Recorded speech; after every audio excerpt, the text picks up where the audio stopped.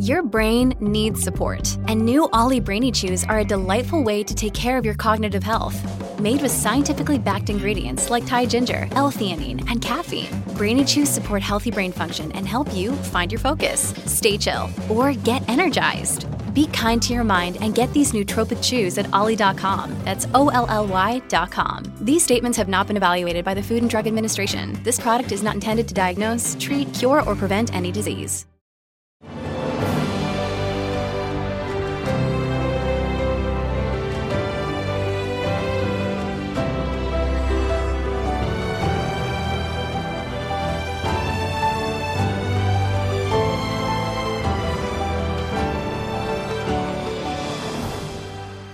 Welcome to the newest episode of Beyond the Fame with Jason Fraley. I'm your host, Jason Fraley, picking the brains of the top filmmakers, musicians, and artists of our time. Season 4 of the TV series Genius, subtitled MLKX, premieres tomorrow night on National Geographic before streaming Friday on Hulu and Disney+. I spoke with executive producers Gina Prince-Bythewood and Reggie Bythewood about juxtaposing the lives of Martin Luther King Jr. and Malcolm X, as well as memories of Gina directing Love and Basketball and The Woman King. Hey, Gina Prince-Bythewood and Reggie Bythewood. Hey, thanks so much for joining us on WTOP in DC. Thank you. Good morning. We're talking because you are executive producers of Season 4 of Genius, titled MLK/X, of course, Martin Luther King and Malcolm X. It premieres on Nat Geo on February 1st, and then the next day on February 2nd, you can catch it streaming on Hulu and Disney+. Now, so much I want to ask you about it. Before we dive in, I have to thank you first about The Woman King. It came out right as my wife was diagnosed with cancer, and she's been fighting and turning a corner, thank God. But that movie, when seeing all these badass women, she was like, I can do anything. And I put it as my #1 movie of the year last year. So I just wanted to memories of putting that together. And have you heard a million stories of just how it inspired people? Oh, that's amazing. And yeah, I mean, it inspired us when we were doing it, and we were hoping that it would, touch a chord, allow women to see themselves differently than they have. And it was a really beautiful experience. Yeah, and I think Julie Dash, Daughters of the Dust, put it in her top 10 for the Sight and Sound poll. That has that's high praise from a legend. Was she a touchstone of yours? Absolutely. Yeah, she went to UCLA Film School, and so her success and early success gave me somebody to look up to and aspire to. Oh, yeah. Well, we could talk all day. Viola was amazing. But we're here to talk Genius, MLKX. Tell me why it was important to tell both sides of that coin rather, the previous seasons, what was it? Einstein and Aretha, and I can't remember who the other one was. But yeah, to tell both because I guess, both obviously civil rights figures, both assassinated, and Spike Lee juxtaposed both their quotes, the nonviolence versus any means necessary at the end of do the right thing. Yeah, why was it important to do both? I mean, there's just been a narrative that we have to choose between Malcolm and Martin. And in this narrative, our offering is that we need both of them, two sides of the same coin. So we're very inspired to do it for many reasons. And one in particular is just what we see going on in the country now, like this urgency to really dig into the people that have really put America on the road to greatness, Malcolm, Martin, Betty, and Coretta. And so we really wanted to do it in a way that just felt not like a museum piece, but just current and urgent. Nice, absolutely. And what do you think we like you said, we've known them as the two sides of the same philosophical coin. But what do you think we'll learn about them through these episodes that maybe we didn't know before, or maybe things that maybe we knew a little, but we will expand out on our knowledge? Mm-hmm.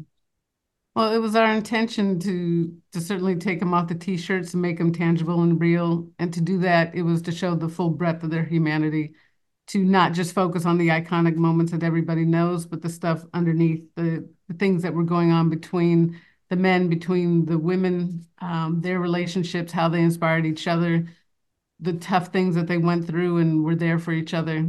And so to do that, you take them off the pedestal, you show both their greatness and the things they struggled with. And when you see that, then you realize that, okay, I can achieve greatness too. I don't have to be perfect. I love it.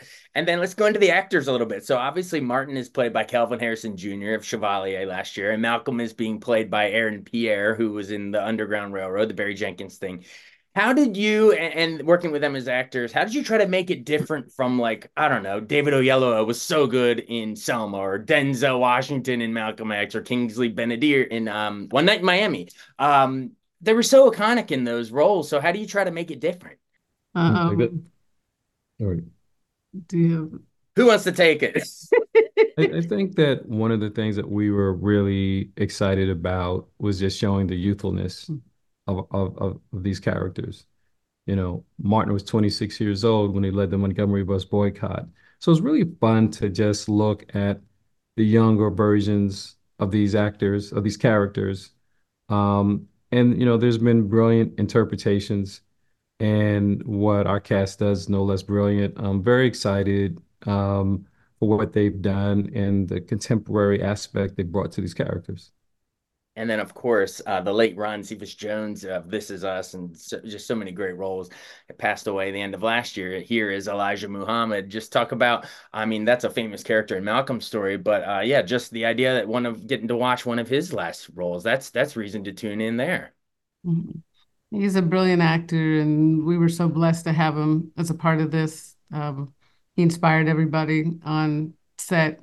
He embodied a character that is so specific, and he did it in such a beautiful way. He was passionate about telling the story, and we're just honored that he was a part of it. Absolutely. Hey, it's Kaylee Cuoco for Priceline. Ready to go to your happy place for a happy price? Well, why didn't you say so? Just download the Priceline app right now and save up to 60% on hotels. So whether it's Cousin Kevin's Kazoo Concert in Kansas City, go Kevin, or Becky's Bachelorette Bash in Bermuda, you never have to miss a trip ever again. So download the Priceline app today. Your savings are waiting. Go to your happy place for a happy price.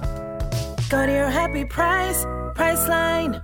I'm Bradley Trainer. And I'm Don McClain. We have a podcast called Blinded by the Item. A blind item is gossip about a celebrity with their name left out. It's a guessing game, and you can play along. The item might be like, this A-list star carries a Birkin bag worth more than the average person's house to the gym to work out. Pretty sure that's J-Lo. And P.S. the person behind all of this is Kris Jenner, LLC. We drop a new episode every weekday so the fun never ends. Blinded by the Item. Listen wherever you get podcasts and watch us on the Blinded by the Item YouTube channel. Well, so you know a thing or two about, as filmmakers, if you were going to direct it, but instead let's dish on the directors that, you were executive producing here. I know episode 1 is Channing Godfrey Peoples, and Crystal Roberson handled episode 2 through 6, and then director X on 7 and 8. Yeah, just dish on them, brag on them a little bit, maybe their contrasting visual styles. Channing is somebody who, we loved her first film, Miss Juneteenth. Very special. We knew Great she was movie. great with actors, great visually, could tell a great story. And we wanted, for the first hour of this, we want this to feel like an 8-hour film, and that was going to be setting the tone. So we felt like we wanted to get a filmmaker to do something special with it. And yeah, she knocked that first one out of the park and was involved in setting the cinematic look and also really performances as well. Yeah, and Crystal was our producing director as well, and a co-EP on the show. And she's just really laid so much of the foundation and groundwork as well for our cast, and just was the glue and really kept everything together along with our showrunners, Raphael Jackson, Damian Macedone. And I think what really set all of our directors apart was just investing in the character arcs, the character work, taking time to just let the characters unfold, and just getting really great performances. And then we have Director X. Yeah, Director X, he did 7 and 8, and those, every hour is special and iconic. He brought a real tension to the narrative, and everyone had a slightly different visual flair, but again, we wanted it to all feel like one 8-hour film, and they did that. Yeah, and I think that's the other thing that just feels, different here is, we don't even use the term episodes. We say 8-hour film. And so Nice. we'll say hour one, hour two, because that's really what we reach for. And while there's different nuances with the directors, it does feel like this one sort of full story. I love it. And ironically, if you'd put it in theaters as an 8-hour movie, they'd be like, oh, Scorsese, it's too long. But if you chop it up in episodes on TV, we binge it probably 3 times in a row. I don't know. Right. Society's weird like that. But Right. congratulations on making it. Final seconds. I think we're coming up against the clock. But I do have to say, Gina, your debut film, Love and Basketball in 2000, just got inducted in DC into the Library of Congress's National Film Registry. I mean, Monica and Quincy was like a rom-com love story. And I think you two might have gotten married like 2 years before the movie came out or something like that, if I'm right. But yeah, talk about how it's grown from just something that was like a rom-com thing, sports movie that we all loved with those two characters, Player for Your Heart, all that stuff, to suddenly now it's in the film registry. Like that's like a tidal wave that just, you're an all-timer now. Yeah, it's, obviously honored that it went into the registry. It's, that's something that you can aspire to. It means it's there forever. It was the first film, and it's a beautiful thing that it's had this longevity. It's, it's a film that spoke to both Reg and I in terms of relationships within there with parents, and it was just a beautiful journey. Awesome. And we really appreciate everything, and best of luck. Reg, I think we spoke with you on Swagger a couple months or a year ago. And then Gina, you're doing great work. Obviously, we've mentioned Woman King and everything else. So just keep up the great work. Appreciate it. Thank you. All right, everyone, tune in. It's Genius MLKX. Premieres February 1st on National Geographic on TV, and then you can catch it streaming the next day, February 2nd, Hulu and Disney Plus. Appreciate it. Take care. Thanks so much for listening to Beyond the Fame with Jason Fraley. Our theme music is Scott Buckley's Clarion. Remember to give us a 5-star rating if you like what you hear. We'll see you next time.